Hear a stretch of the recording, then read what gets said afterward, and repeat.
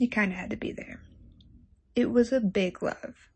It was late night stories and early morning banter kind of love.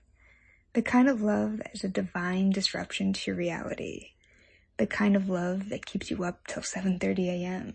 The kind of love that has you endlessly asking open-ended questions. The kind of love that is constantly confronting you with how lucky you are.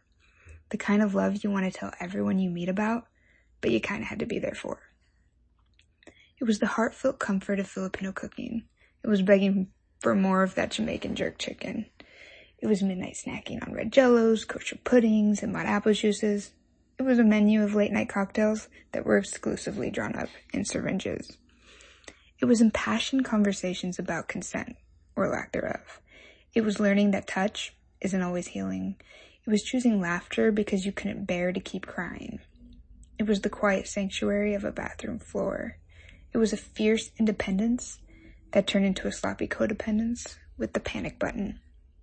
It was the explosive aggression of the Broadway star after a night of smoking K2, the homicidal pregnant woman, the man pregnant with twin lizards, the secret alcoholism of the America ballerina, the strength of the single father to call 911 on himself, the billionaire who threw his always recognized but rarely seen Amex Black Card at my head, the late-night TV star that assured me I was a fucking cunt, the supermodel who didn't remember who she was, the endearing and gentle lives behind shocking New York Post cover stories, the honeymooner whose manic episode caused the plane to emergency land, the Ivy League student desperately hiding his first schizophrenic break, the elementary school teacher who stopped taking her Abilify, the sassy teenager who communicated only in hashtags, the refugee with trauma so severe he sat catatonic and mute, the financial tycoon who survived his second suicide attempt,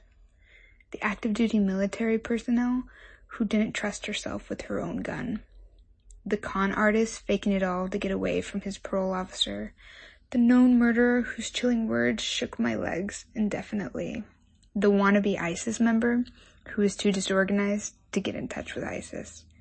It was being a brand new nurse and having a heroin addict gently teach you the best way to stick a needle in a vein.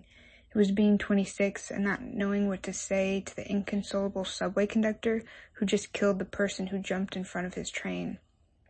It was fighting to stay present to each experience after the 11th hour and fighting to not take home each experience after the 12th. It was being outraged with the status quo. It was knowing the status quo is the best we have. It was the terrible reality of seeing a patient come back again and again. It was the quiet comfort in knowing they're still alive. It was seeing people terrified of themselves. It was learning to see myself in them. It was nakedness, it was exposure, it was vulnerability, and it was failure. It was inclusivity, it was mercy, it was forgiveness, and it was surrender. It was a psychiatric emergency room in New York City. It was at times the furthest I've ever felt from myself.